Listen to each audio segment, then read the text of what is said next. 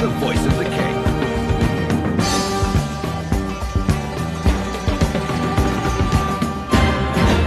Assalamu alaikum wa rahmatullahi wa barakatuh. Hartelijke goeienaand. Die gasheer en vriend Yusuf Fisher met die program vir die volgende 2 ure tot 11 uur vanaand inshallah.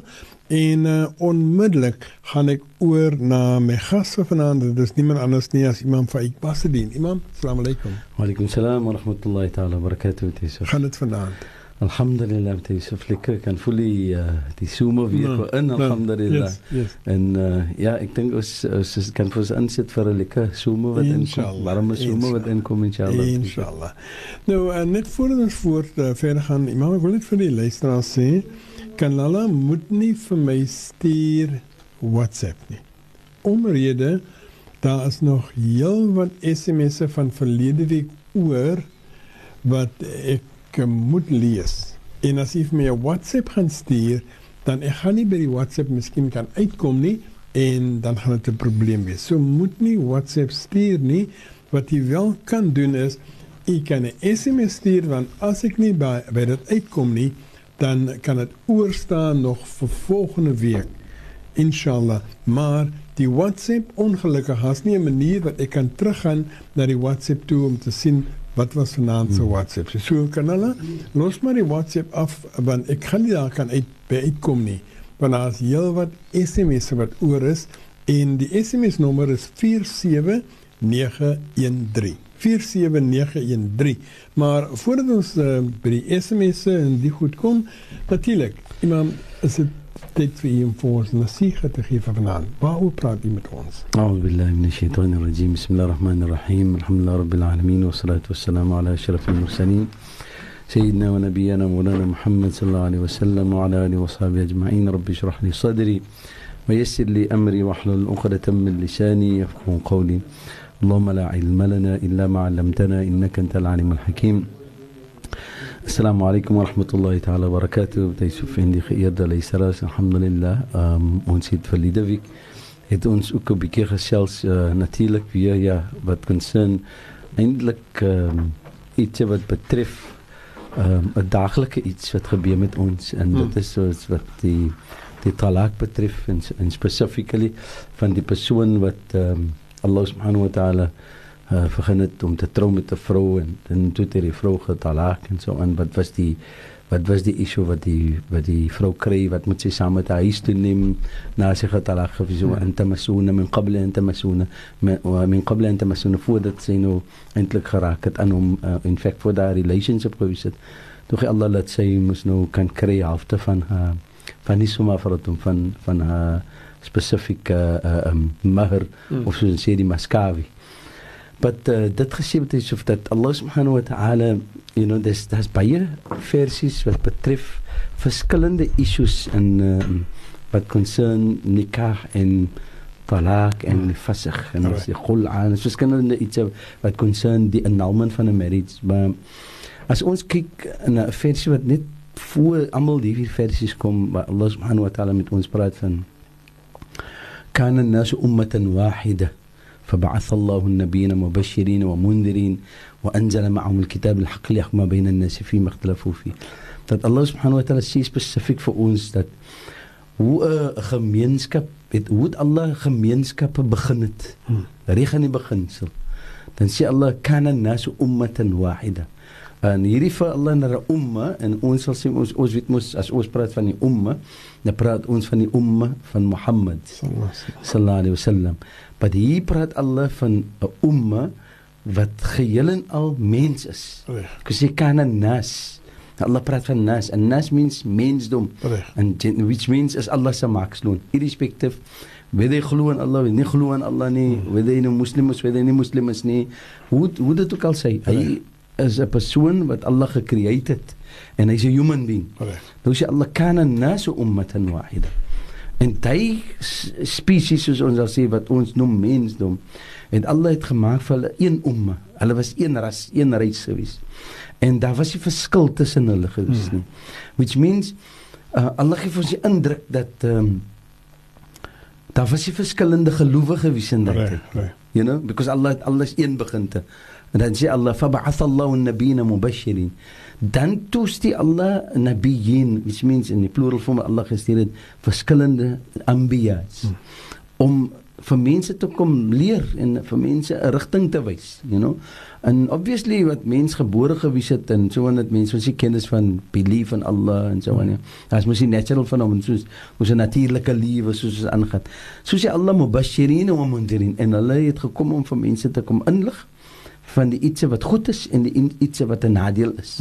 Hulle was warners ook gewees, mundirin. Hulle was mense wat kom vir jou kom sê dat kyk, dis die manier hoe jy moet glo en die is wat jy moet aanglo, jy is jou maker. Hy promise vir jou die en hy gaan vir jou die is die oorsaak van jou lewe. En so het Allah vir die anbiya gesê, wa anzala ma'ahum al-kitab, en met hulle het Allah gestuur die boeke, soos ons sal sê die kutub, en ander woorde die boodskappe. Die kutub, die kitab, soos ons kan sê, daar is mos 'n les daarin. En die lesings is gedoen deur hierdie spesiale mense wat Allah gekies het as anbiya. Nou dit is weet as dit kom na 'n mens toe en so en as ons kyk nou miskien nou hoe die woutery aangaan in ons lewe, dan ons wil kies 'n leier om te wees 'n leier in ons land en so. Maar almal lyk dit maar nie. Of ons sal sê almal lyk vir hom, almal kies vir hom as 'n leier. So ons kry al die mense, ons sit die awam, en ander woorde die ordinary mense gaan nou die dinges vat, die lead vat om te kies wie gaan 'n leier wees. In menige gevalle dan die persoon op die grond, hy het ook mos veel kennis van 'n leierskap. So hy gaan maar net die ou kies wat hy hoop praat die lekkerste vir hom. Gee vir hom 'n betere message en so. En so die anbiya gekom met die boodskap. En mense het ook geluister na hulle en mense het ook geluister wat hulle kom praat het. En sommige het geaanvaar en sommige het nie geaanvaar nie. Maar so sê Allah bil haq, die waarheid het daar uitgekom. En die waarheid was nie altyd gewys wat toepaslik gewys het vir mens op die manier soos hulle gelewer het. Because die lewenstyl van mense in previous en die tyd voor die anbiya gekom het, was maar net 'n lewe gewys. So dit was nie aanvaarbaar vir hulle nie. Die woord wat hulle gekry het. Nee, wat hulle gekry het was nie nog vir hulle iets wat hulle maar dis te strange. Ja. Ons whether hulle nou barbaric gewys het, whether hulle nou hoe gewys het, so die lewe wat hulle gedui was hulle lewe. Dit was die lewe. En hulle het net so gelewe, whether hulle nou gelewer het in bos, whether hulle gelewer het in grotte, whether hulle hoe gelewer het. Allah het nog altyd gestuur na hulle toe. Die boodskap net om vir hulle te gee die leiding. En dit was die waarheid wat Allah gestuur het vir hom. En so sê Allah liyahkuma bayna an-nas, sodat daaraan kan wys ene wat kan sê, kyk maar dis reg en dis verkeerd. Dis hulle dat judgment kan wees.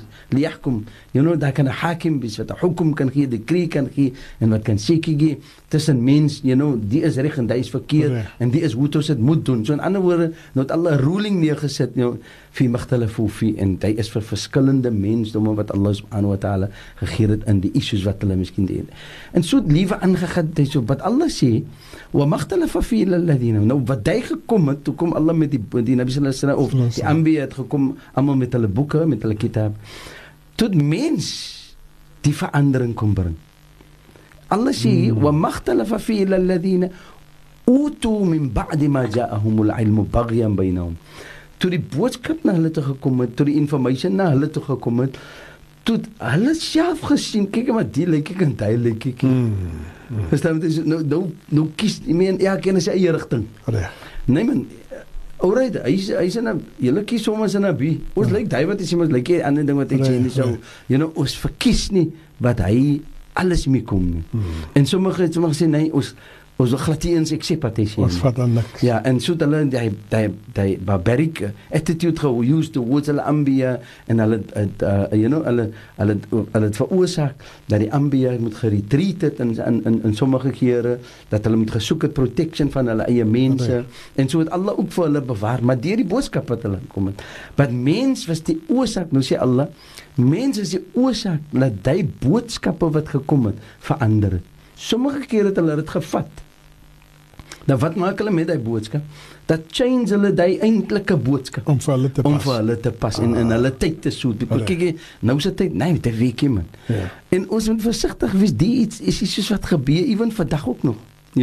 Hoe sommige wil die Koran aankyk in sy advancement. Die Koran is advanced in sy self.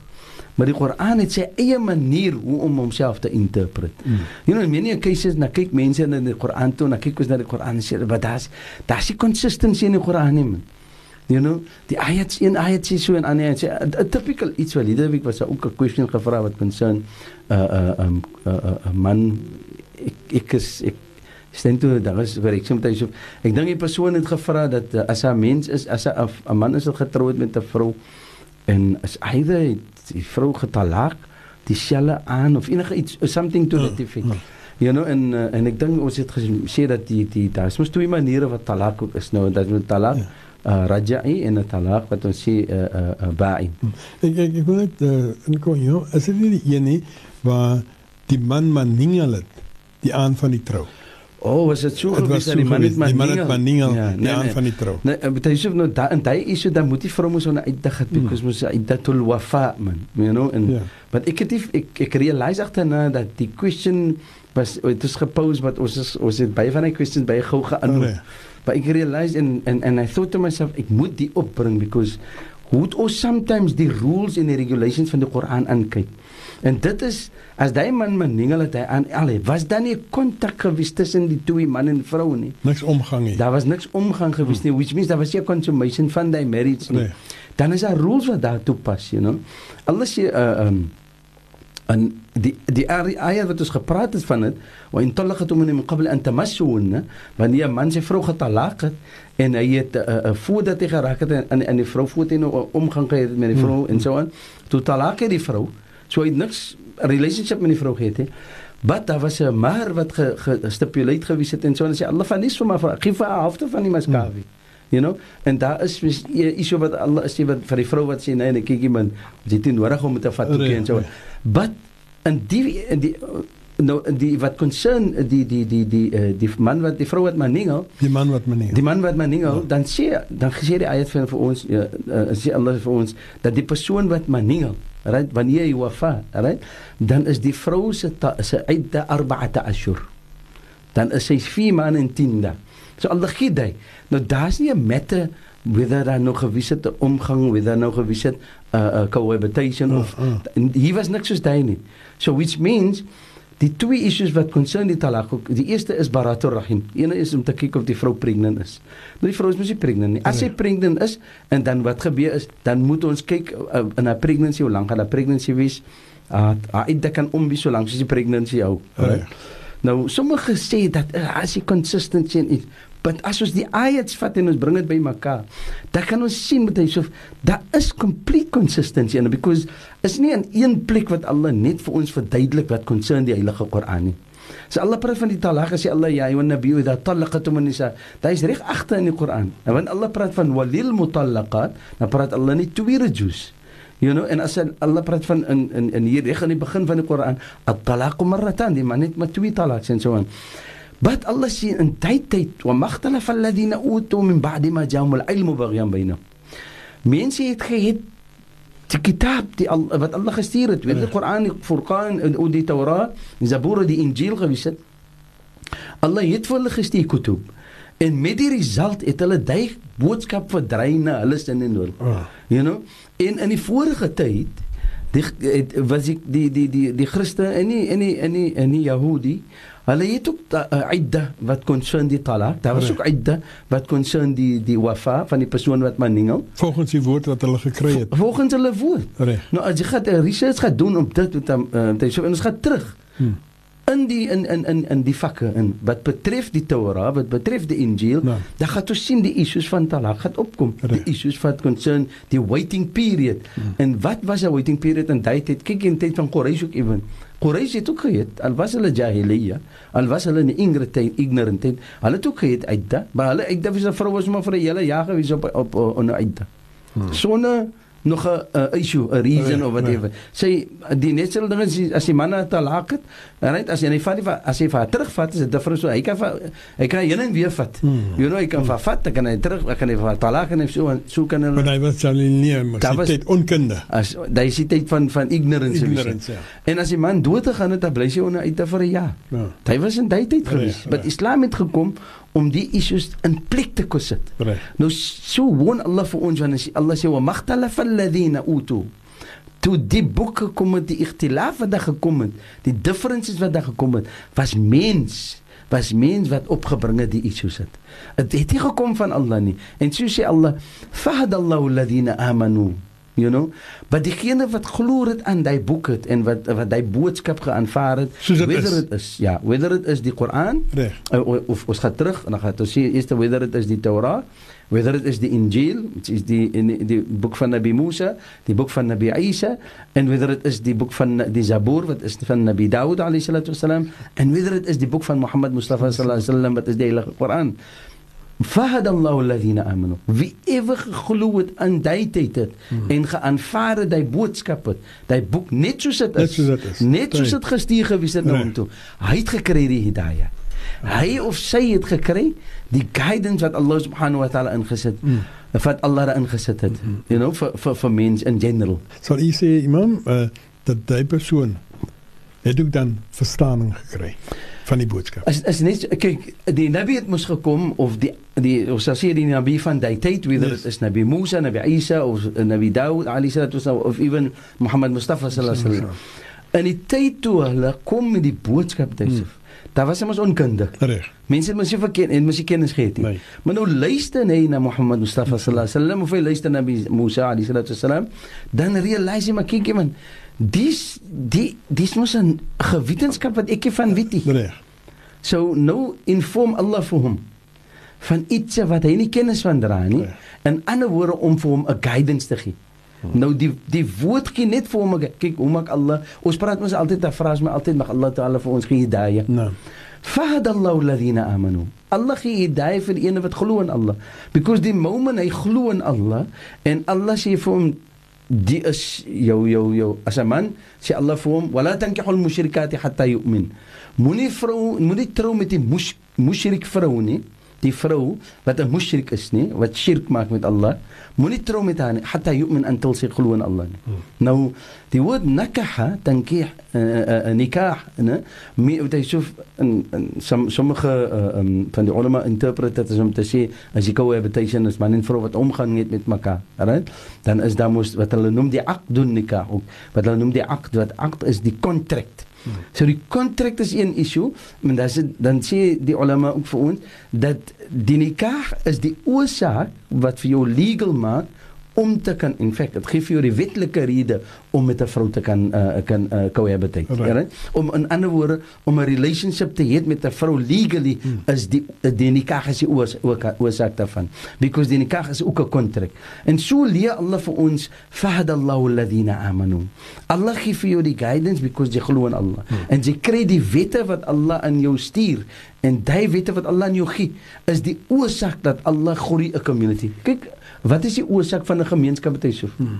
Die micro community is 'n huishou. So 'n paar wat trou is die beginsel van 'n community. Hulle is die micro community. So wat gebeur is, hulle kinders, daarvandaan het groei. Nou as daar enige iets is wat nie goed is in die huishou nie, waar gaan dit oorland met huishou? Dit gaan opvolg in die gemeenskap. So in geheel en al, dan gaan die gemeenskap aangetast wees met die issues van die huishou. Iemand, ek net voor ons die breek gaan ietsie wat u nou vir ons gaan noem het van mense wat dan die woord verdraai om vir hulle te pas. Laat 'n mens dink, maar dan is daar van daai soort van iets tot vandag toe gebeur, waar mense die woord verdraai. Ons praat nou rondom talak en huwelik en so, mense dit verdraai. Maar dit is so, nie net, ons gebruik maar die issues, because is dis in Surah Baqarah, en die ayahs allemaal relate een na die ander, because die is maar die Surah 213 wat betref Surah Baqarah, wat Allah praat, kana nasu ummatan wahida. Maar die versies wat follow dit, allemaal die issues van talak en nikah, allemaal hierin, het volg allemaal dit op. Nou as ons mooi kyk, as Allah sê dat mense se oorsaak laat dit verdraai het, dan meen dit te sê, daar is principles wat supposedly te wees in ons wetlike issues, wat kan verdraai gewees het. In die sin met Yusuf, dat baie mense, kyk vandag as jy ons moes van een mufti na die ander mufti, of een hakim na die ander hakim, een judge na die ander judge, kennis se judgment is, it lies with him. According sy kennis kan hy judgment gee. But Allah sê, fal hukmu lillah. En die hukum kom van Allah. So ons moet kyk in die Koran hoe Allah gestipuleer hy decree. Mense moet kyk in die Bybel ook, en kyk in die Torah, in die Zaboor. Hoe het Allah gestipuleer die wet vir hulle, because dis die wette wat Allah vir ons gaat verantwoordelik hou van. So as ons veroorsaak het, dat daar wette is wat geverdraai het, of ons het het gechange, verdraai, in ons dagse tyd, even in die dagse tyd, dan gaan ons verantwoordelik wees, wanneer die wet nie 'n benefit gaat wees, vir ons vir die dag van Qiyamah. Kom ons vat vinnig 'n advertensiebreek, ons is nou nog terug, natuurlik die program met die geëerde imam Faik Basseddin, familieverhoudinge en menseverhoudinge in Islam.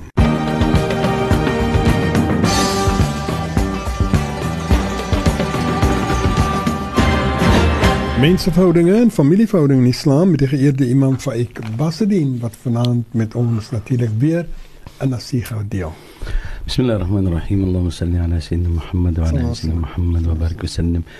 Yusuf, is so important dat ons moet notisie vat van hoe Allah met ons praat en hoe Allah deel ook met ons met sekere iets en hoe die wette na ons toe gekom het. Yusuf, is baie important om te kan weet. Ons het gepraat nou net voor ons na die breek toe gaan van 'n ayat van wala tankihul mushrikati hatta yu'min. Waar Allah subhanahu wa ta'ala sê dat moenie wala tankihu, daar is nie plural van Allah vir ons probeer om te sê dat ons die believing men, die mens wat glo in Allah subhanahu wa ta'ala, la tankihul mushrikati hatta yu'min, moenie trou met vrouens wat ongeloofbare vrouens is, die mushrik vrouens nie. Moenie met hulle trou nie. Ons weet in Islam, dan is het permissible om te trou met 'n vrou wat nie 'n moslim is nie. Maar die vrou, is wat ons noem, is 'n kitabi, van die vrouens van die Ahlul Kitab. Wat specifically van die Ahlul Kitab is. And with relations to die, dan vat die wette 'n verskillende wet wat betref die moslim vrou en wat betref die kitabi vrou. Because die kitabi vrou is 'n vrou wat mos nog nie Islam aanvaar het nie. Nee. En daarom, alhoewel Islam allow en sê is permissible vir 'n man om te trou met 'n kitabi vrou, 'n vrou wat nie 'n moslim is nie, advise Islam vir jou op die manier, wala tankihul mushrikat, moenie trou met die vrou nie, hatta yu'min, until sy glo. Until sy glo soos sy glo. Because na dit, as daar trouwery kom, dan kan daar baie issues kom. 'n man kan hoe lief wees vir 'n vrou. Hy kan maar hoe dinges wees vir 'n vrou, geheeg wees aan 'n vrou, en en impressed wees met haar, en hy's verward om te dink hoe 'n goeie vrou mens is die vrou. Maar solank soos dat, kyk, issues wat concern customary issues, domestic issues, simple issues, differences se etiek, die soort kos ek eet dit, dis iets wat mense kan overcome. But as dit kom na belief, na geloofbaarheid, na religion, geloof, as dit kom na geloof, dan gaat daar baie so dinge mooi loop tussen die twee. As daar verskil is. Daar gaat altyd, as daar verskil is, gaan daar maar altyd issues wees. Nou, al gaat die man nou trou, en as jy kyk, hy gaat miskien compromise sy dien vir die vrou, because, gaat hy trou met die vrou. Nou, wat gebeur, at the end of the day, hy gaat issues hê met die vrou. En dan gaat hy nou sê, kyk, ek is lief, ek gaat nog altyd met haar trou, nog gaat hy trou met haar. En hy sê, okay, jy wil die kinders so groot maak jy die kinders ook maar so groot. Maar daar gaat altyd wees 'n issue tussen hulle twee, wat concern die natural life en so on. En dan gaat 'n tyd kom, wanneer die liefde moet draai in die reality. En as dit die reality gaat face, dan gaat ons sien, hoekom sê Allah hatta yu'min? Because die persoon wat 'n mu'min persoon is, 'n persoon wat glo in Allah subhanahu wa ta'ala, daar is at least a common iets between die twee persone. Dan wys dit vir ons uit by Yusuf dat Allah subhanahu wa ta'ala leer vir ons dat 'n society is opgebou, in 'n community en 'n gemeenskap in general is opgebou van families en verskillende mense. Maar as daar in die beginsel is 'n verskil tussen twee partye, spesiaal wat getroude liewe concern, dan gaan hy oorfilte in die gemeenskap. Nou kyk, nou vir argument sê ek, daar troue persone met 2 different gelowe. Die ene trek die kant toe, die ander trek die kant toe. Die helfte van die kinders, of een van die kinders gaan die way, en ander van die kinders gaan die way. Daar is altyd 'n confusion tussen die familie. Right? Islam het dit geallow vir die simple reason, Yusuf, dat wanneer die vrou trou met 'n man wat 'n moslim, is dit sy responsibility en sy duty. Sommige van die ulama sê 3 maande, sommige van die ulama sê gee vir haar 'n jaar. Right? Laat sy kan sien wat is die manier wat 'n mu'min of 'n moslim moet lewe. En dit is die moslim persoon se responsibility om 'n total example te wees vir haar, sodat sy kan sien hoe Islam actually is. En dink jy nie, dit is die belangrikste nie, dat hy moet 'n voorbeeld wees? Natuurlik moet hy sê, because as hy nie die voorbeeld gaat wees vir haar nie, waar gaat sy Islam sien? Hoe gaat sy sien, wat is Islam? Hoe gaan sy attracted wees na Islam toe? Sy gaan nie wees nie. Why? Because hy lewe ook maar net 'n lewe. Hy kom en gaan ook maar nou net saam met my soos hy wil. En as hy is te bang om met my te praat geloof, of hy wil nie met my geloof praat, hy bang ons gaan arguments hê. 'n Man wat glo in Allah en hy glo waarlik dat die wet in Sharia allow vir hom te trou met so 'n vrou. Hy gaan sy duty en sy responsibility towards Allah gaan hy complete eerste, en hy is, kyk, daar is mos hadith wat sê ook, wat die Nabi sallallahu alaihi wasallam sê, en baie van ons bring dit op en so, en sometimes en baie light-hearted way om te sê dat die Nabi sallallahu alaihi wasallam gesê, sy man trou, dan halfte van sy iman is complete. Maar hoe weet die storie nou, as hy nou met 'n kitabi getrou het, is die halfte van sy iman nog altyd gecomplete. Because in one stage, gaat hy miskien nog nalatig wees met sy salah ook. As hy na haar familie toe gaat en sê, but as hy vir haar gesê het en haar ultimatum gegee het en sê, kyk my darling, ek is baie lief vir jou, gaan trou met jou samen. But providing that at a time, I'll give you a time of at least a year, en kyk hoe Islam is, and I will practice nothing else but Islam in my huis. Right? Ons eet wat Islam vir ons doen wat alles wat Islam. You want to live the life as you, no problem. But of course, daar gaat ons nou die boundaries wees wat concern, wat haram is, right? Wat hier in die huis gaat kom. And that needs to be said. Hy moet ons gesê tot by die begin. Dan wat gaat die man vir haar wees? 'n example. So gaat die man dan vir haar leer dit wat Islam is. As die tyd verloop het en sy kan nog nie die beauty sien van Islam en Yusuf, dan is dit of die man is 'n total example vir haar nie, of sy het nie in haar hart om Islam te aanvaar nie. Wat gaan dan gebeur? Die kinders gaan confused raak. At die einde van die dag, as daar moet iets, kyk, hulle might miskien nou hier dinge sien, is right, maar die dag as hulle dood gaat, die dag as hulle in die akhirat kom, gaat hulle enemies wees in mekaar, because sy moslim, sy gaat nie gejudge word according to Islam in die akhirat nie. Because sy was nie, Allah het vir haar differently judge, because hoe gaat sy wat sy haar wet in die dunya, haar wet in die dunya was gewis, haar eie manier van lewe, haar man se wet was gewis, Allah se wet, en sy het nie geaanvaar die wet van Allah subhanahu wa ta'ala in die lewe van haar man, Allah. Kom ons het weer 'n vinnige breek, imam, en dan natuurlik is ons weer terug, inshallah.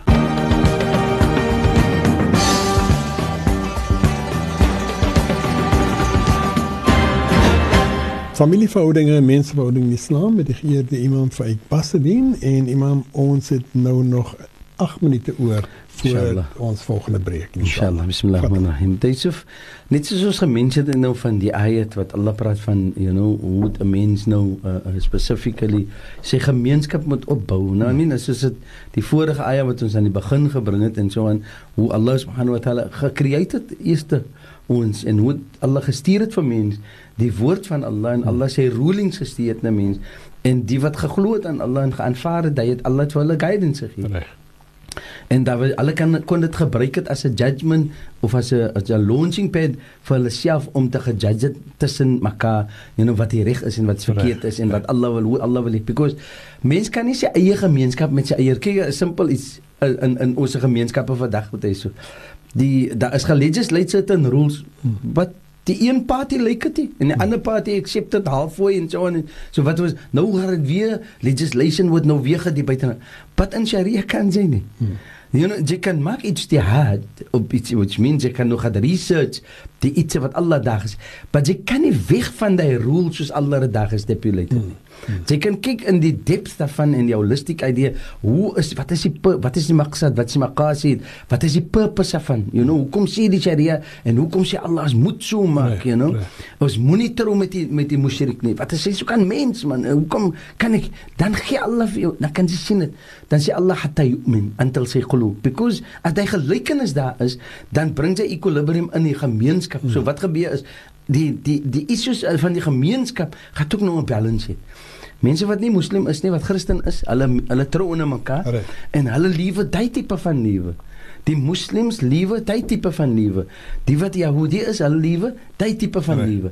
Maar as ons kyk in die diepte van die geloof daarvan, en ons sien hoe die gelowe een geloof gewees het, en hoe het Allah gestipuleerd die rulings van een posisie na Yusuf. Nou sal ons kan sien hoe smelt ons in mekaar in. Dan sal ons ook kan sien dat wanneer die man gaan trou met 'n persoon wat die kitabi is, en hy gaat opvat die challenge om te trou met haar, dan gaat sy sien die beauty van Islam, automatically gaat sy insmelt, en sy sal ook aanvaar wat Islam is. Why? Because die basis van haar geloof, even wat sy vandaan kom, is ook die ruling van Allah.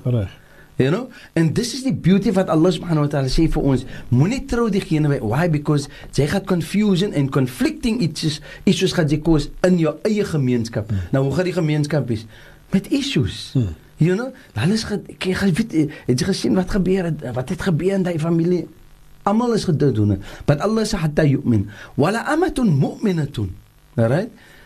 Dan sê Allah subhanahu wa ta'ala, but 'n mu'min vrou wat 'n slaaf is, khairum min mushrikati.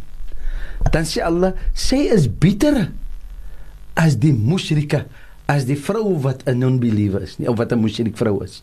So, al is die vrou wat 'n mushrik vrou is, 'n intelligent vrou is, sy's 'n mooi vrou, sy's 'n vrou wat sy's well to do, sy kom tevore, baie mooi, baie eloquent in speech, en sy's baie attractive in her way, as sy baie attractive, dan sê Allah, wala amatun mu'minatun, dat die vrou wat 'n slaaf is, maar sy is 'n mu'min, khairum min mushrik, sy is even beter, al het sy nie education nie, al kom sy nie van 'n affluent familie nie, al is sy nie 'n persoon wat veel by beauty het in haar nie, maar sy is ene wat glo in Allah, dan sal sy vir jou 'n beter lewe gee, en sy sal vir jou 'n beter gemeenskap gee. Why? Because nou die kinders wat gaat gebore word daar, gaat op die basis van belief in Allah subhanahu wa ta'ala, gaat hulle opgebring met wat hy so. En met dit sal Allah subhanahu wa ta'ala begin, daar gaat sterkte in die familie wees, en so groei die gemeenskap, net van die particular een familie af met hy so. Imam, sê my of ek my verstaan nie reg is, maar dit kom elke keer terug na die kinders, en hoe die kinders dan groot moet word, om weer eens deel van 'n gemeenskap te word. Dit is 'n important part wat hy so. Ons gemeenskap van die future, it depends op nou hoe ons se kinders groot maak. I mean, kyk, daar's 'n hadith van die Nabi sallallahu alaihi wasallam wat hy sê, tunkahul mar'atu li arba', wanneer jy kyk vir 'n vrou of vir 'n man. As 'n man kyk vir 'n vrou, right, dan is daar vier iets wat hy na toe gaan kyk. En as sy kyk na 'n man, en dan kyk sy na vier iets. En das limaliha, sy wealth, wali jamaliha, beauty, wali diniha, en haar nasab, wat is wali nasabiha, haar lineage, kyk na wat is haar te doen staan, dan is haar wali diniha, wat is haar religion, wat is haar dien. En Allah sê, en Nabi sallallahu alaihi wasallam sê dat as jy wil hê 'n beautiful life, kyk na die, en die kyk na die dien van die vrou, because die vrou gaat consistent wees, sy glo in Allah, en spesiaal 'n persoon wat Allah sê, soos ons gesê het aan die beginsel van die ayah wat ons gebring het, dan sê Allah, diegene wat natuurlik vat die guidance van Allah, fahadallahu alladhina amanu lima ikhtalafu fi min al-haqq bi'idhni. Hy gaat kyk na die truth, na die waarheid, hy gaat kyk hoe Allah het expose het vir hom, die waarheid, en hy gaat sy guidance wees. So die vrou wat dan conscious is van Allah, wat so 'n vrou gaat sy wees towards 'n man, wanneer sy weet dat Allah sê vir haar, sy moet gehoorsaam wees vir haar man. En spesiaal as die man specifically 'n man is wat conscious is van Allah subhanahu wa ta'ala, dan kan ons sien hoe groei gemeenskappe met hy because die kinders as die as die saadjie, as die boempie gebuig word waar hy nog klein is, ja. Dan gaan hy mos reg opgroei. Imam, en dan sal hy sê, die teenoorgestelde is dieselfde. Dat vir die vrou, as die man dan iemand soos daai is, dan sal hy ook Allah se wette, sal hy gehoorsaam wat sy vrou betref. Yusuf, en is ironic, but Yusuf mention nou but hy is die tweede helfte van die ayah, wat Allah weer praat van die man, die teenoorgestelde, wat concern die man, hoe 'n vrou moet kyk waar die man concern, you know, as hy is die tipe van man, en hy is glad nie, hy is nie 'n man wat 'n mushrik is, hy is nie 'n persoon wat troubaar is vir 'n vrou wat 'n mu'min is nie, verstaan jy so, en die redes daarvoor, ons kyk dit altyd maar, van die logistical pad of die logical pad of ons kyk dit pad van die humanitarian pad. Ja, maar dit is mos 'n mens. Wat is die but weet ons hoekom Allah die wette daar ingesit het? Die purpose daarvan is om te kyk wat gaan die future wees van die gemeenskap. Hoeveel troue is daar nie? Wat gebeur het in die past met hy so wat mans en vrouens getrou het op daai manier. Sommige vrouens het gesê, "Nee, ek bly 'n moslim, ek trou met hom as hy Christus." Maak nie saak, hy kan 'n Christenman bly. Hy kan 'n Islamse vrou, sy kan 'n Islamse vrou bly. Maar at die einde van die dag gaan nie daai sy gaan masjid toe. En hy wil miskien kerk toe gaan. Nou kom hulle vandaan huis toe. Wat gaan hulle praat oor? Hulle gaan argue met mekaar. Kus sy het gehoor die Maulana of die Sheikh of die imam het gepraat in die masjid. Hy het gehoor die pastor of die predikant of iets het dit gesê in die kerk. Nou kom hulle te saam en hulle het gesels daaroor met hy so. Daar gaan arguments wees. Daar gaan altyd differences wees. En daarom wat Islam nie allow sekere iets is allow for a certain reason. En die reason is om te kan bring mense na die gelykenis, dit wat Allah subhanahu wa ta'ala wil hê ons moet lewe in die dunia. En dan laastens, imam sal ook sê, dat wat soos u vir ons verduidelik, dat dit sal die confusion ook inbring, want as daar kinders is, hulle sal nie weet wat ek kan doen nie. Die kinders sal nie weet, obviously, hulle sal nie weet of hulle moet moslim wees of nie. En die einde van die dag as die kind groot is, nou sien die kinders, 'n intelligent kind, nou sien die kind, ja, Allah, kyk, wat het my ouers vir my ingebring? Wat 'n gemors is ek nou in? Ek sien Islam is 'n mooi iets, maar my pad van my elke dag, ek behoort nou pad van in die kerk, en in die kerk miskien, maar kyk, 'n beauty van Islam in my of glad nie is in die kerk of niks nie. Niksie. Ja, of even ook en nou sien die kind, wat is die beauty van hoe om 'n moslim te wees, of die kind sien miskien die ander kant en sien die beauty, hoe is dit om 'n Christen persoon te wees, en die kind is niks, maar die kind weet nie wat hy kan doen nie, because die ouers het die confusion gebring met hy. En nou is dit tyd vir ons toe om te breek. Shukran vir vanaand praat in die siege. Dis waar ons om nou gaan stop, want verlede week het u self ook gesê, nee, ons moet na 10:00 moet ons maar gaan na ons SMS. So, baie shukran man. Ons gaan 'n breek vir die nuus en as ons terugkom, dan gaan ons na die SMS en dat ek weer net sê, moet nie WhatsApp stuur nie. Kanale, want kans is ons gaan nie daarby uitkom nie. Want daar is nog klomp van verlede week se SMS'e en as ek hier by WhatsApp uit gaan kom nie, ek kan dit nie volgende week weer op. So ek het opgetel nou laas ek se SMS, ek het almal hier voor my. Ek kan dit doen met die WhatsApp. So, moet die WhatsApp stuur nie. Kanale, los maar die vir die program.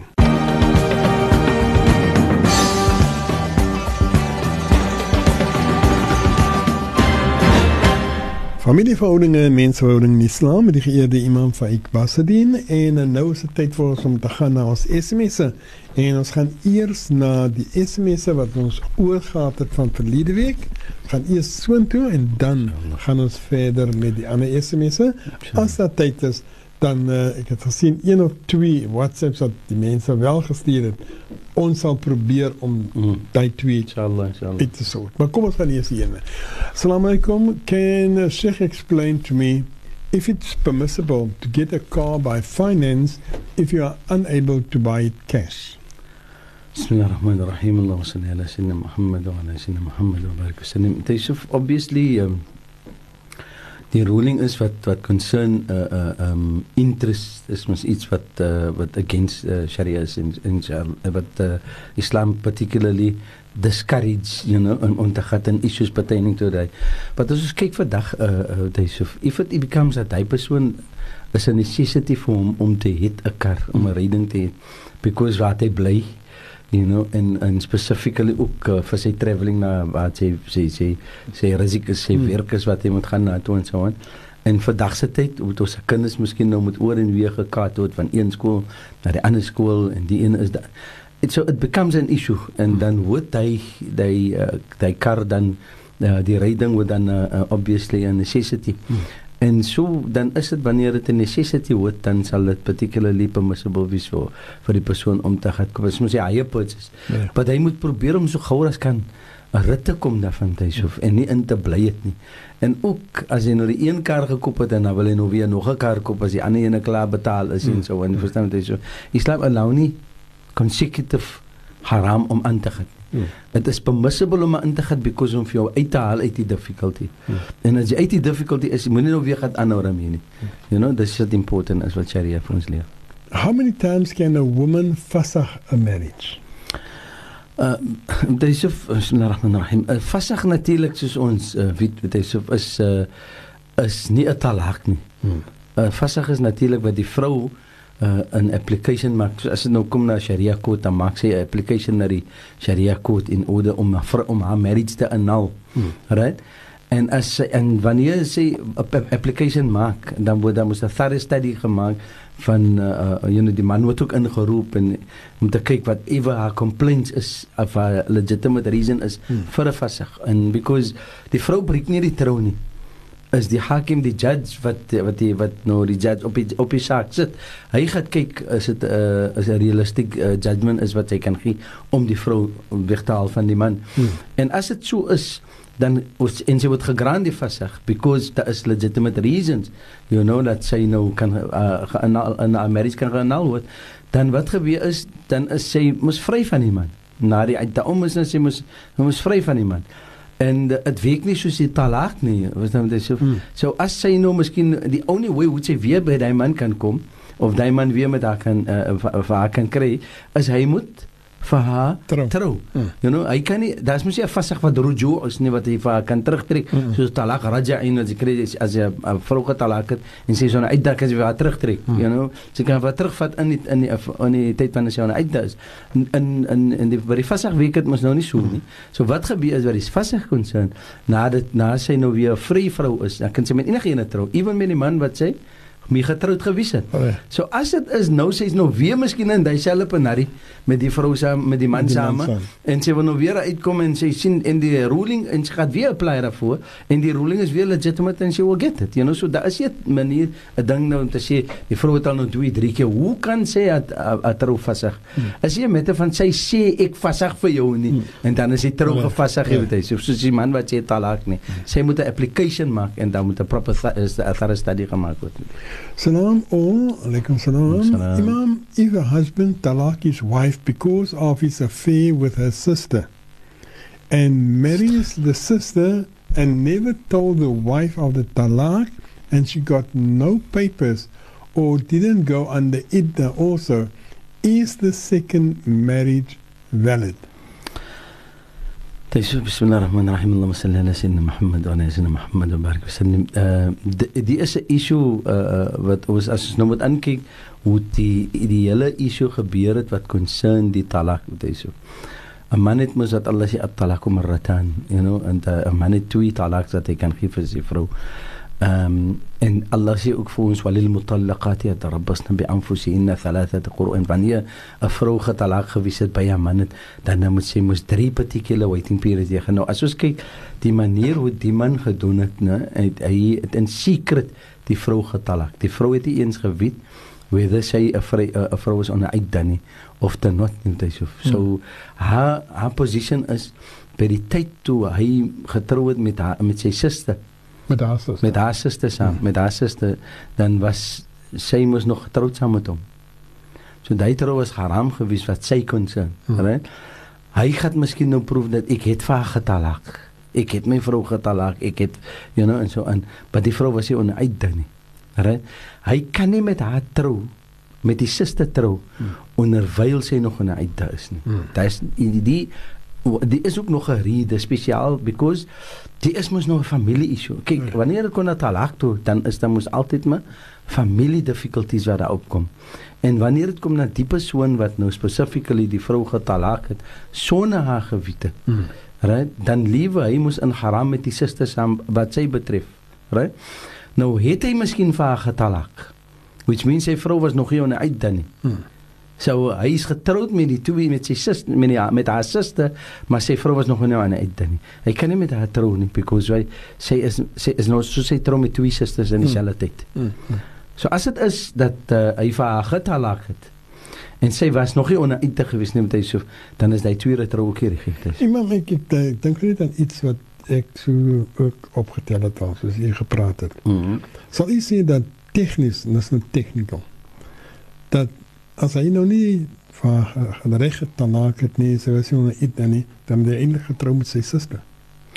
Ja, so sy nou because sy is mos haram vir hom. Haar suster is mos haram vir hom onderwyl hy nog getroud is met sy vrou. So hy het mos nog getroud, daarom by haar was sy vrou, hy gaat claim, nee, ek het vir haar getalak, maar ek het net nie vir haar gesê nie. But die fact is, hy kan net met haar getroud na haar uit daarom is, met die suster. Because sy suster, as haar suster, is nie een vriende vrou nie. Because die is talak raja in. Jy sê, die is nie een talak ba in nie, which means, hy kan nie weer trou met die vrou nie. Is 'n talak raja, hy kan weer trou met die vrou. So die vrou is, sy skoonsister in ander woorde, is nog nie 'n vrye vrou vir hom om mee te trou nie, voordat die vrou van hom sy uit dan nog nie om is nie. Assalamu alaikum to Yusuf and Imam. If the wife insists on a fasakh without a valid reason, does he still qualify for 50% of the combined property? And what do Allah say about this issue? Bismillahirrahmanirrahim. Dis 'n vrou kan nie dan is vir 'n besist vir 'n fasakh nie met Yusuf, because daar is nie 'n wet wat vir haar gaan gee 'n ruling wat vir haar gaan gee 'n fasakh nie, en daar is nie 'n rede vir 'n fasakh nie. Daar is miskien 'n verskil wat hulle noem die khul'a, die khul'a, wat sy vir haar vry gaat koop. Wat die issue is, hy sê besist op 'n fasakh. En die man al weet krijg en sê nog altyd die 50%. Wel, as hy praat van 50%, dan praat hy nou van wetlik wat landse wet kan zijn, because by Sharia, sy krijg net wat aan haar behoort. Right? En hy krijg net wat aan hom behoort. Nou sy moet miskien meer as 50% in die marriage het. Verstaan jy so? Dan moet sy die meerder kry. You know, dan sê wat aan haar behoort. Because by wetlik by Sharia wat hane is hane. Dat is wetlik hane. En you know, but sy kan nie persist op 'n fasakh nie. Maar hy het verskillende maniere om uit te trou te kom. As 'n vrou nie 'n man wil hê nie, sy wil genuine nie meer met die man lewe nie, dan kan sy miskien, hulle noem die manier van die khul'a, kan sy propose om te doen met Yusuf. Maar dit is 'n issue op sy own. Dit is eintlik 'n tipe van talak wat op sy own is met Yusuf. Waar die vrou haar maskawi teruggee aan die man. Because sy is miskien nie meer lief vir hom nie, sy wil nie meer met hom lewe nie, en whatever die reason is, dat nou, en is 'n sterke reason, dan kan sy die man, die maskawi teruggee, which hy nou particularly vir talak gee in die proses van die Inshallah. Kom ons vat vinnige breek, ons is nou weer terug.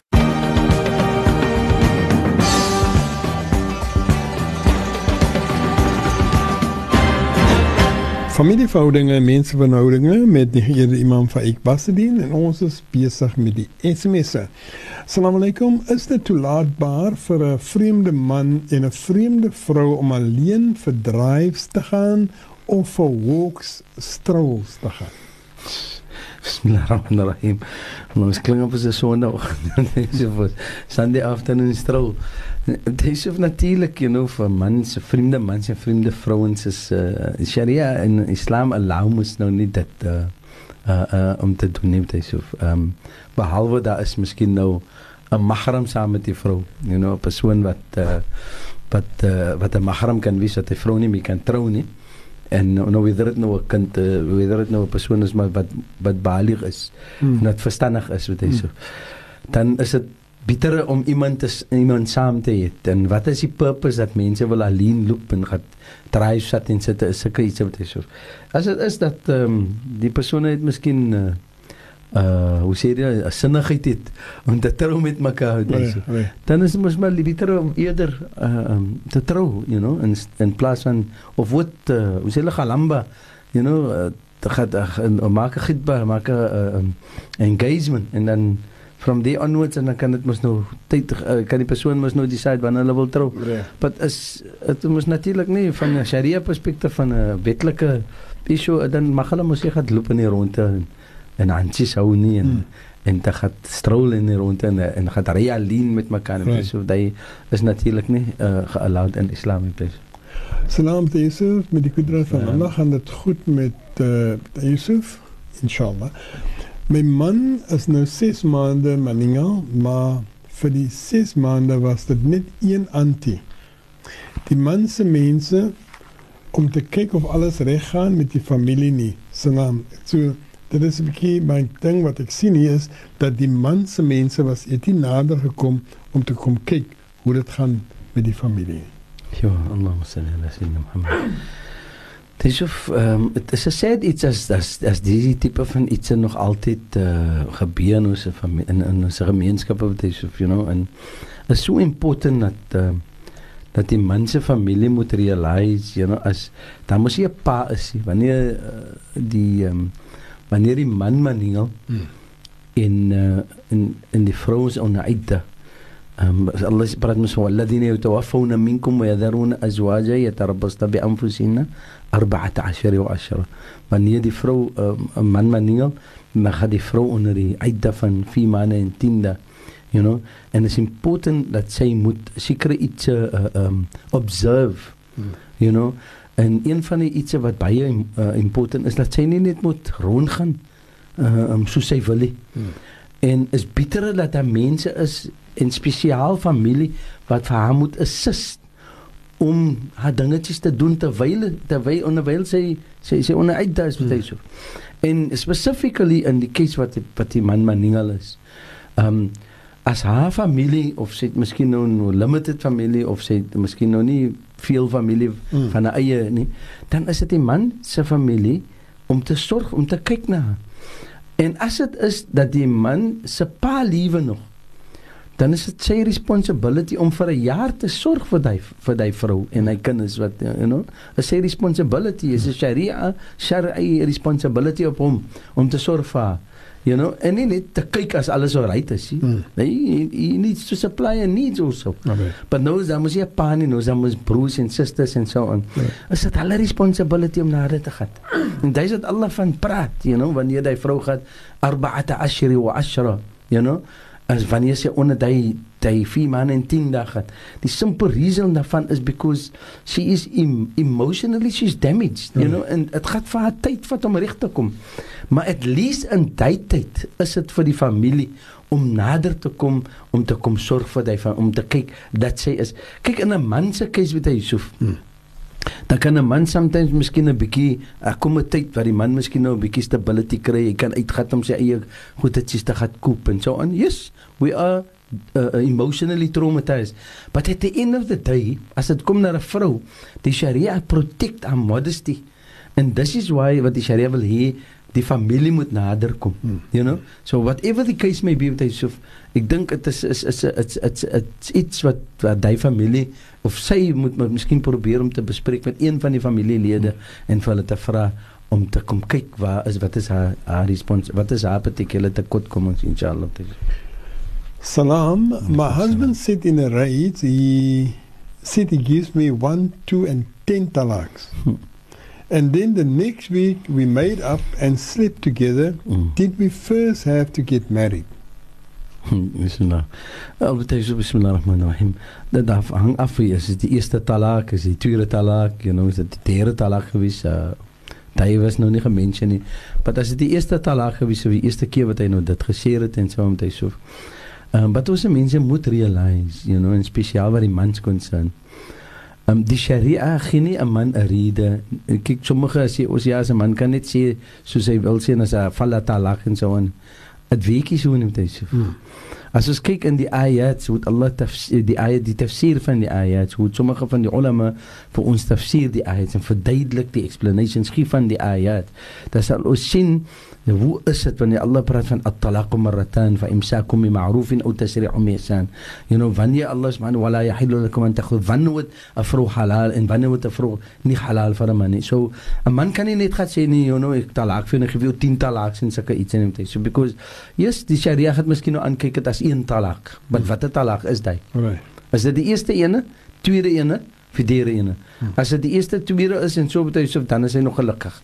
As die derde ene gewees het, dan het hy dan liewe hulle doen hulle haram.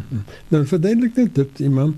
As jy sê eerste, tweede of derde, bedoel jy nou dat hy het al by geleentheid ook vir gesê ek talak jou? Ja, dis miskien al dis miskien nou die eerste keer wat dit gebeur nie. Verstaan jy? So ons weet nie of daar gewees het 'n previous talak wat hy al so gesê het. En dan staan hy as 'n talak. Hy staan as 'n talak. Allah. Verstaan jy? So as hy nou kom en dis miskien of argument sê dis al die derde keer wat dit gebeur al, dan maak hulle moet nou verkeerde besigheid. Kom, dan is hy getalak. Dan is hy getalak. Nou ek meen ons kan mos nou daarvoor nie, wat as dit is soos ons nou sê, soos sy nou sê daar so, hy het gesê gee vir soveel en soveel talaks dan so dit so, but ons weet nie of dit die eerste of die tweede ene is nie. So jy sê net vir verstaaning iemand dat as 'n man die woorde uiter, ek gee jou talak. Jy moet baie versigtig wees wanneer kom as jy dit volgende keer weer gaan sê, die wat jy nou gesê het staan as 'n 1. Ja.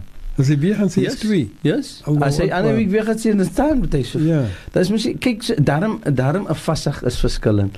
As die vrou gegaan het vir die vasig, right? En die vrou was gegrant die vasig. Nou is hulle twee uitmekaar, right? Maar daar sit talakie. Nee.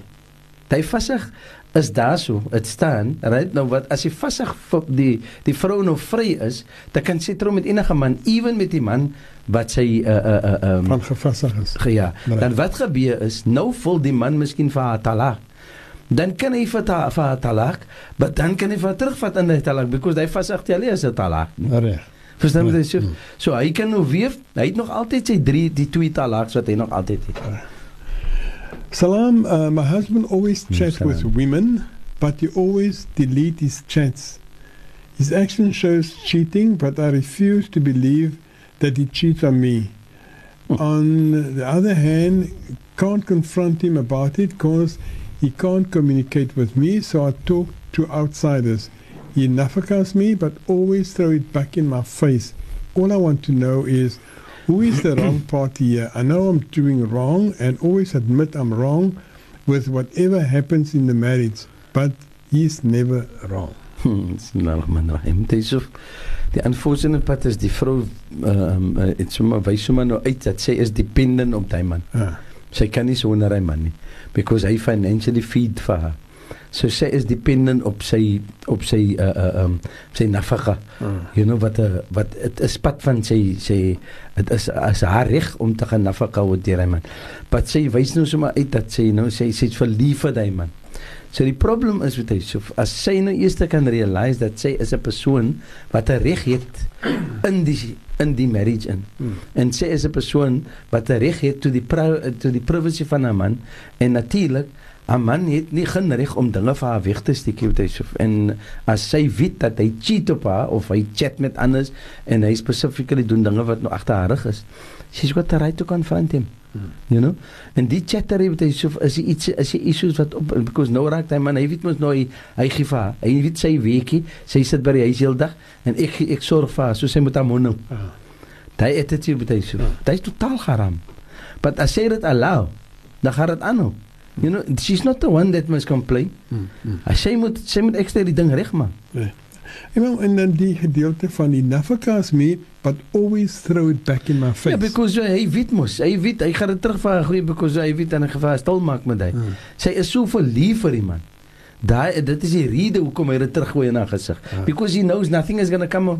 Kijk, ek chat maar net met die vrou, met die as vriende van my vriende. Het bly vriende. Maar hoeveel gaat die vriendskap? En onthou, ek gee vir jou. Yes, maar dis die ding, ja. Onthou net wat ek doen, ek gee vir jou. So jy kry van my so, jy bitte my jou mond op.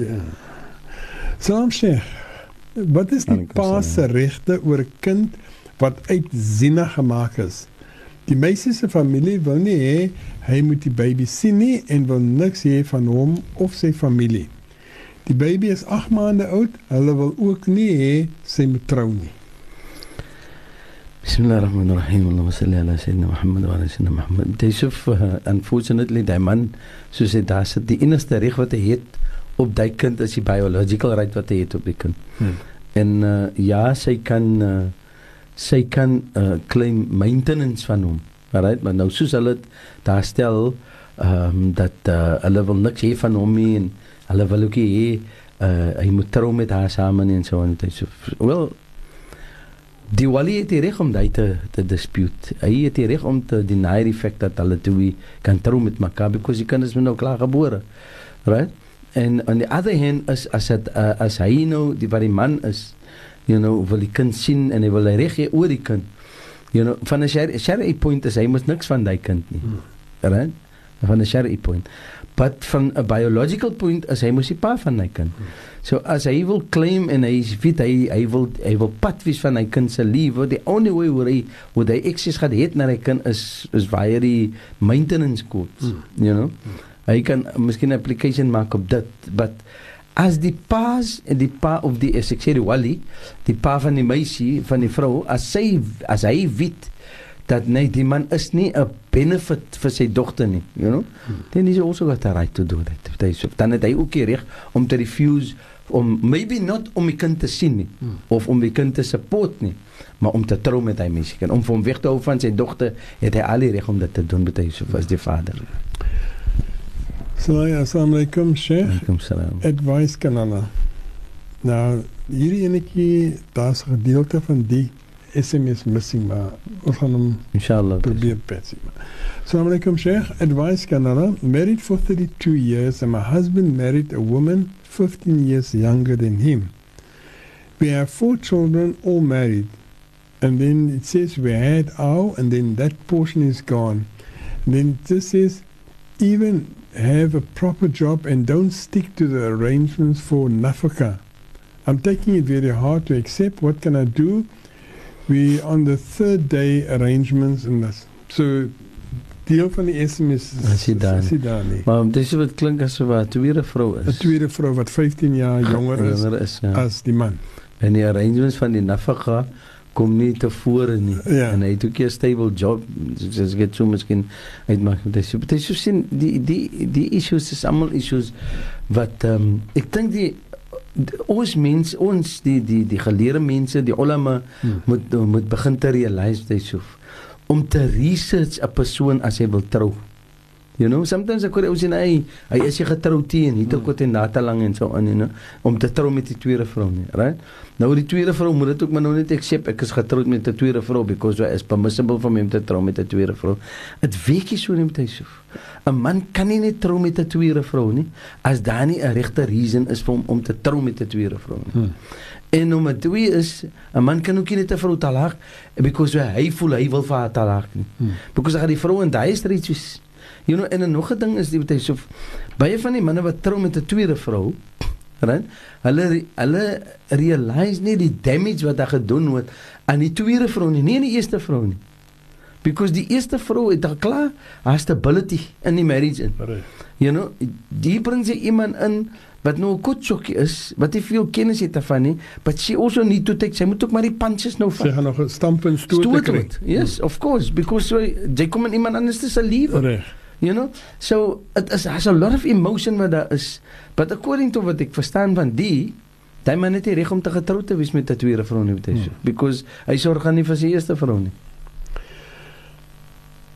Salam Imam. Alaikum salam. What is your advice on how to handle a Christian, most probably not in a bad way, but sending me proverbs every morning? Weet hy boodskap is van die geloof. Ja. Yusuf, wat ons moet realize is, wanneer 'n persoon probeer om vir jou iets te sê van sy geloof, ons moet nie probeer om dit te vat as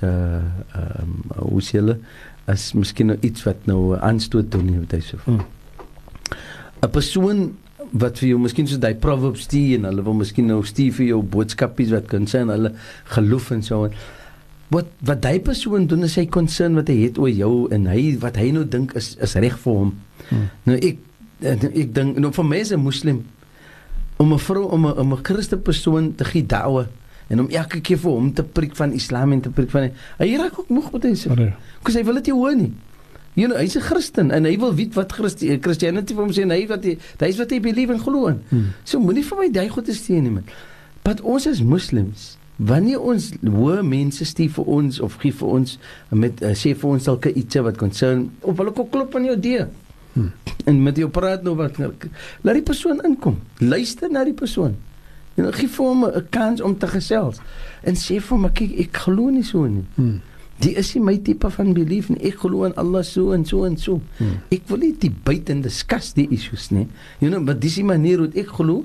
Ek gee vir jou 'n kans om te sê hoe jy glo en wat jy nou dink is reg en wat gaan gebeur en almal die ietsie, dan sê ek vir jou weer van my kant af hoe ek glo en wat sê my glo vir my, wat gaan gebeur en almal die issues, you know, die same exchange, dieselfde woorde wat in die toon van Islam.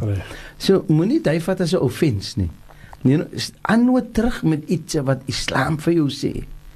Stuur hadith na die persoon toe om te sê, you know, die Rasul sallallahu alaihi het so gesê, dis ons guidance vir die dag, die is iman, die is Islam, en doen dit in response in die way. So ek het nie nodig om offensive te voel of nie met dit. Ek dink is nog 'n goeie beginsel om te exchange jou dien om 'n mens da'wa te gee. You know, in response to die persoon se manier van da'wa. Instead van react. Ja, instead van sê ek het tyd vir die nonsense man, you know. Nee, het is nie nonsense because die man voel het is iets reg wat hy doen. You know? And you respond in your way wat jy dink ek is reg, you know. Daarom is dit vir ons ook om ons dien kennis van te dra sodat ons kan gee sulke antwoorde, ons proper antwoorde kan gee vir proverbs of iets wat miskien kom ons away met inshallah. Kom ons vat 'n breek, ons is weer saam met u.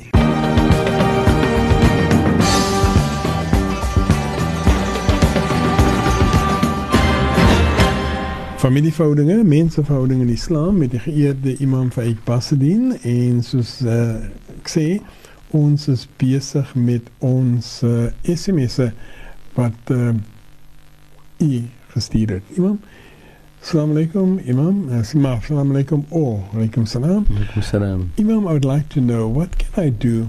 I have sinned unknowingly.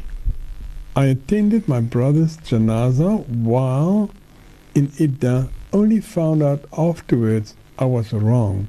I feel very guilty, but didn't know it was wrong. Bismillahirrahmanirrahim. Allahumma salli ala sayyidina Muhammad wa ala sayyidina Muhammad wa barik wa sallim. First we took of it is for the idda van talaq of the idda van wafa.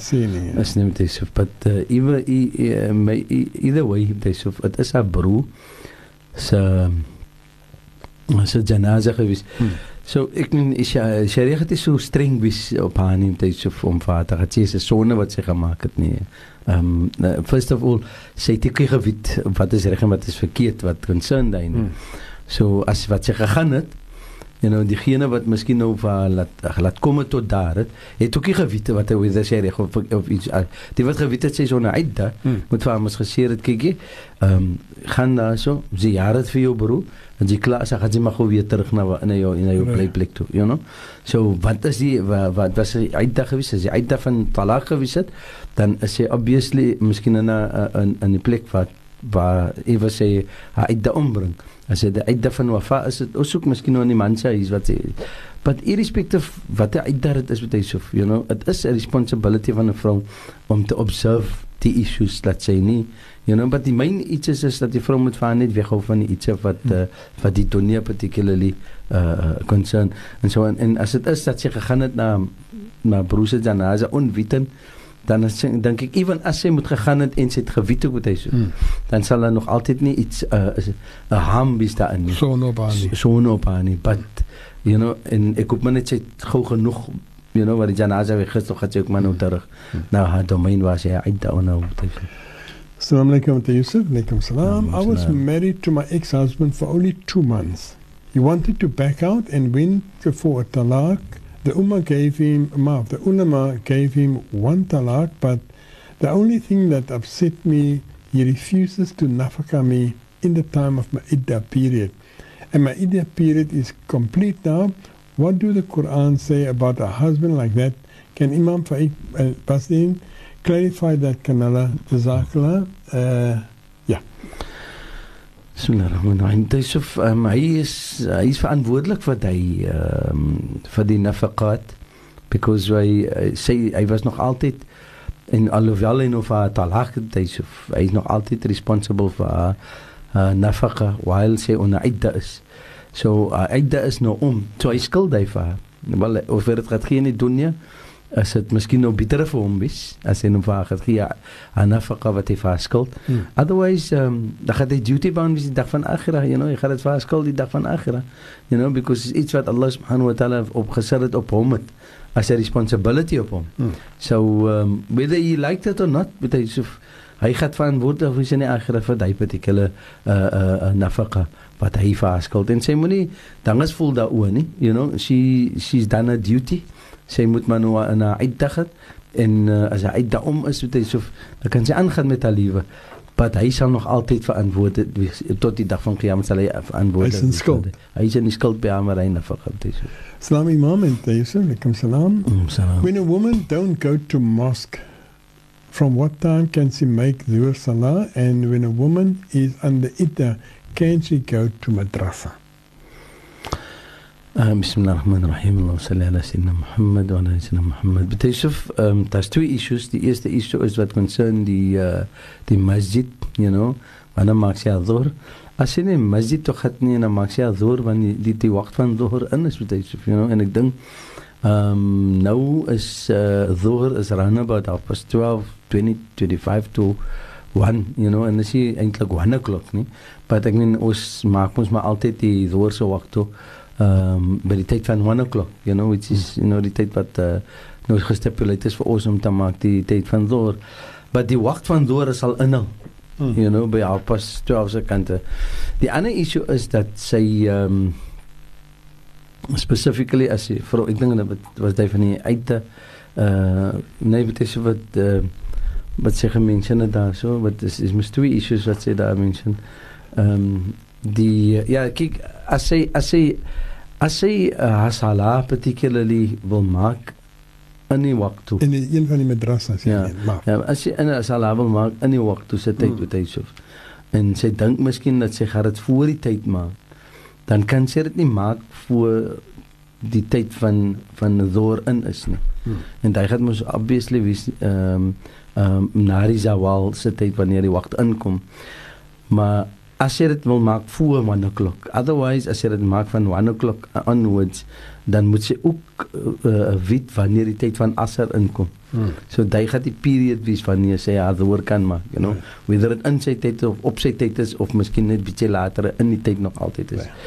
Die madrasa se storie is, en as sy aan die uitda is, as sy is 'n persoon wat continuously hoe sê ons, leer die dien van Allah subhanahu wa ta'ala, en sy is on 'n uitdag vir die period of tyd, dan sommige van die ulama wat vir haar het sê dat kyk, is beter vir haar om nie te attend die madrasa nie, en eers daar uit te maak. Dan daar sommige van die ulama wat sê, in plaas van om te verloor hy, sorg net dat jy kry die lessons van die particular tydperiode wat jy in madrasa is. As nou is 'n madrasa wat sy miskien loop vir 'n uur of so, dan is dit nou permissible vir om te gaan, net om haar lessons te kry. En as jy haar lessons gekry het en sy het klaar lessons gedoen, dan moet sy directly terug gaan na 'n plek van uitdag. Sy is nie allow om ander plekke te gaan nie. Maar dan kan sy net particularly haar lessons doen en terug gaan. Sy is 'n vrou wat miskien nog afleer, of sy doen miskien nou 'n course in Sharia, dan in plaas van om het te verloor die particular periode van tyd van gewetenskap, is dit permissible vir haar om dit te kan gaan doen, net vir die spesifiek tyd. Inshallah. Ons moet nou weer van 'n gebreek neem, en as ons terugkom, dan sal ons hier na die laaste gedeelte toe gaan, inshallah.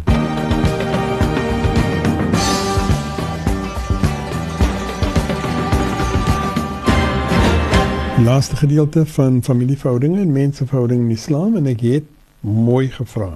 Imam het my gehoor, het ek mooi gevra, die mense moet nie WhatsApp stuur nie, want die WhatsApp gaan nie kan oorstaan vir volgende week nie. En soos jy kan sien, kyk hoe lyk het met die WhatsApp hier. Ongelukkig mense, ek het mooi gevra, moet nie WhatsApp stuur nie. En ek sal nie kan wat se naam doen, justice doen aan allemaal van hulle nie. Kom ons gaan na die boodskap. Salam, can Imam please make dua for Hassan Adams? The cancer spread through his whole body and he was admitted today in hospital and it comes from the Adams family. So the Adams family wat vra of u nie vir Hassan Adams sê dit daar so of u nie vir hom sal dua maak. Amen, inshallah. Dan het ek enetjie wat sê, salam, daai is 'n mooi program, daai Boeta praat die waarheid, ek het in die dien gekom. So ek neem aan, dit is bedoel vir u imam, dat die persoon bevestig, dat wat u daar praat, is die hak. En ons hou daarvan, as mense kan vir ons die soort van terugvoering gee, nie? Goed, dan imam, salam, must a married man tell his wife if he gets married again to another woman? Het is so, bismillahirrahmanirrahim. You know, om sy vrou weg te hou van sy vrou, dat hy getrou het met nog 'n vrou, maar het miskien nou nie wees in die sin van, yes, hy moet sê vir haar, hy moet vir haar laat weet dat hy is getrouwd met nog 'n vrou, because hy sal sy tyd moet afstaan vir die ander vrou. Hoe gaat hy vir haar nou kan sê, nou kyk ek gaan toch goed vandaan, ek gaat gewoon vandaan een beetje perel toe en zo, en ons gaat hy elke week nou, gaat hy elke tweede dag, of you know wat ek sê. Ja, hy moet vir haar sê, het is wajib dat hy vir haar moet sê, dat sy uitgetrouw met 'n tweede vrou, because 'n trouwe is hier iets wat moet weggesteek word, you know, unless hy het iets, hoe kom hy wegsteek, vir wat 'n rede wil hy nie vir die vrou sê nie, you know, and I think het is, 'n mans moet begin te realize, is of die regte way, of los het af, you know, but 'n man moet vir 'n vrou sê, dat, you know, hy het nie nodig om haar reg te kry om te trou met 'n tweede vrou nie, maar hy moet vir haar sê, en vir haar prepare dat hy gaan trou met 'n tweede vrou, Imam, op die noot, het is so te sê tyd vir ons om klaar te maak. Maar hierdie ene keer, ek gaan gou vir julle lees, Salam to Yusuf, I had to deal with a spray painter to spray my car. In return, he asked me to buy a geyser and have it fitted because he had no money. When the geyser was up and running, he now refuses to spray the car and makes lots of excuses. He is family, so I don't want to cut family ties, but I also want him to follow through on the agreement.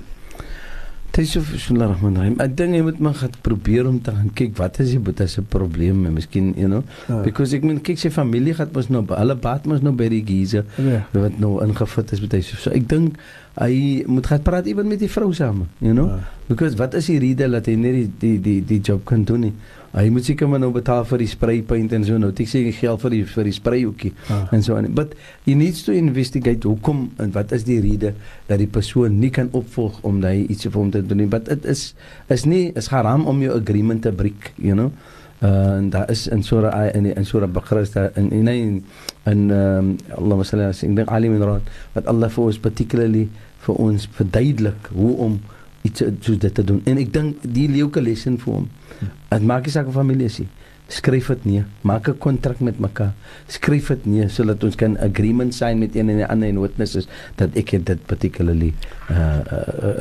opgevolg mee. Inshallah. Imam, en met die, maak ons dan ook klaar met, ek sal nie glo nie, het nou self gesien, dat ek het die WhatsApp so tackle. Ja, het is.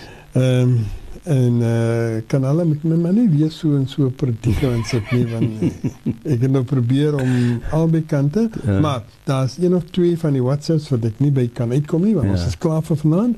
Die SMS'e wat nog oor is, die staan oor vir volgende week, en ek beloof jy, ek sal daarby uitkom, en ek sal dit lees, want ek kan dit terugkry. Ongelukkig kan ek dieselfde sê van die SMS'e. Iemand met dit, baie shukran. Weer eens vir 'n lieflike program, 'n wonderlike program. En baie interessante vraag. Ja, alhamdulillah, Yusuf. Ja. En Pas baie van die vrae wat ons nogal kan baie diep in delf ook, Yusuf. Wat ek dink ons kan, is die tyd allang nie vir ons. Soos u vir my gesê, daar's baie van die goed wat u sal kan nog dieper ingaan, hè. Ja.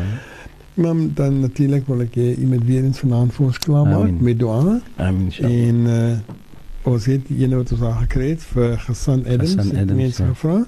En dan ook vir al die sieke en dan vir onsself, onze families, ons ouers, mans en vrouens, broers, susters, en allemaal diegene die wat swaar kry, het alle verligting sal bring, inshallah. En dan ook wil ek vandag vra, my tweekies is vandag 8 maande oud. Oh, mashallah, mashallah. Ook vir hulle hou in dua's, en die gemeenskap ook vir hulle hou in hulle dua's, inshallah, amin. En dan Fayad en Fawaz. Dat is die twee Isa moes weet. Inshallah. En dan natuurlijk ook vir ons dat u dua maak vir die tweeën. Amin. Allah sal noor sit in die kaboor. Amin. Kaboor wyd maak. En dat Allah begin die tweeën Jannatul Firdaus, inshallah. Amin. En dat die familie weer by mekaar sal kom. Amin. Amin.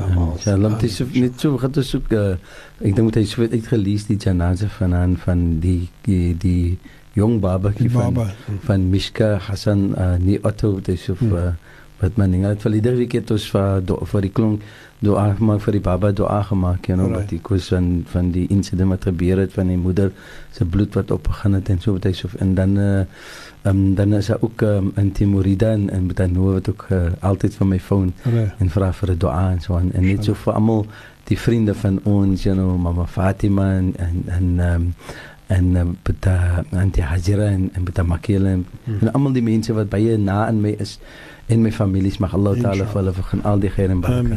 En vir die van onze families wat nou, ek het 'n auntie wat baie siek is, Auntie Rahma, het is of sy is glad niks lekker nie, mag Allah Ta'ala vir haar vergun ook alles wat goed is en sabr vir die familie, inshallah. Al-Fatiha, bismillahirrahmanirrahim. Alhamdulillah Rabbil Alameen, wa salatu wa salamu ala ashrafil mursalin, sayyidina wa nabiyana maulana Muhammad sallallahu alayhi wa sallam, wa ala alihi wa sahbihi ajma'in. Allahumma rabbana taqabbal minna innaka anta samiul alim wa tub alayna wa ighfir lana innaka anta tawwabur rahim.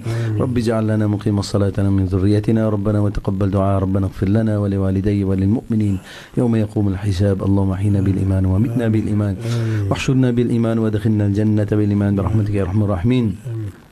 اللهم اغفر لهم وارحمهم واسكنهم في الجنة. اللهم اغفر لهم وارحمهم واسكنهم في الجنة. اللهم اغفر لهم وارحمهم واسكنهم في الجنة وتجاوز عن سيئاتهم واحشرهم مع النبيين والصديقين والشهداء والصالحين. اللهم أنت الشافي لا شفاء إلا شفاءك شفاء لا يغادر سقما. نسأل الله الكريم رب العرش العظيم أن يشفينا وجميع أمراض المسلمين أجمعين برحمتك يا أرحم الراحمين. ربنا تقبل منا إنك أنت السميع العليم وتب علينا واغفر لنا إنك أنت التواب الرحيم. ربنا آتنا في الدنيا حسنة وفي الآخرة حسنة وقنا عذاب النار وأدخلنا الجنة مع الأبرار يا عزيز يا غفار يا رب العالمين. وصلى الله على سيدنا ونبينا مولانا محمد نبي الأمي وعلى آله وأصحابه وبارك وسلم وسلام على المرسلين والحمد لله رب العالمين. الفاتحة. بسم الله الرحمن الرحيم. الحمد لله رب العالمين الرحمن الرحيم مالك يوم الدين إياك نعبد وإياك نستعين اهدنا الصراط المستقيم صراط الذين أنعمت عليهم غير المغضوب عليهم ولا الضالين. رب اغفر لي ولوالدي آمين. إن الله وملائكته يصلون على النبي يا أيها الذين آمنوا صلوا عليه وسلموا تسليما. اللهم صل على سيدنا محمد وعلى آل سيدنا محمد وصحبه وبارك وسلم. سبحان ربك رب العزة عما يصفون وسلام على المرسلين والحمد لله رب العالمين. إن شاء الله مقبول دعاء إن شاء الله. إن شاء الله. آمين. علي خلك بركة في توي لانه يوسف ان الله تعالى فخنا علي sterkte vir hulle inshallah en vir Beta Yusuf te vergun al die krag en gesondheid om te sorg vir hulle inshallah. Mag Allah makbool dua inshallah. Amin. Shukran imam, tot weer gesels volgende week inshallah. Amin. Veiligheid toe. Assalamu alaykum wa rahmatullahi wa barakatuh. Wa rahmatullahi ta'ala.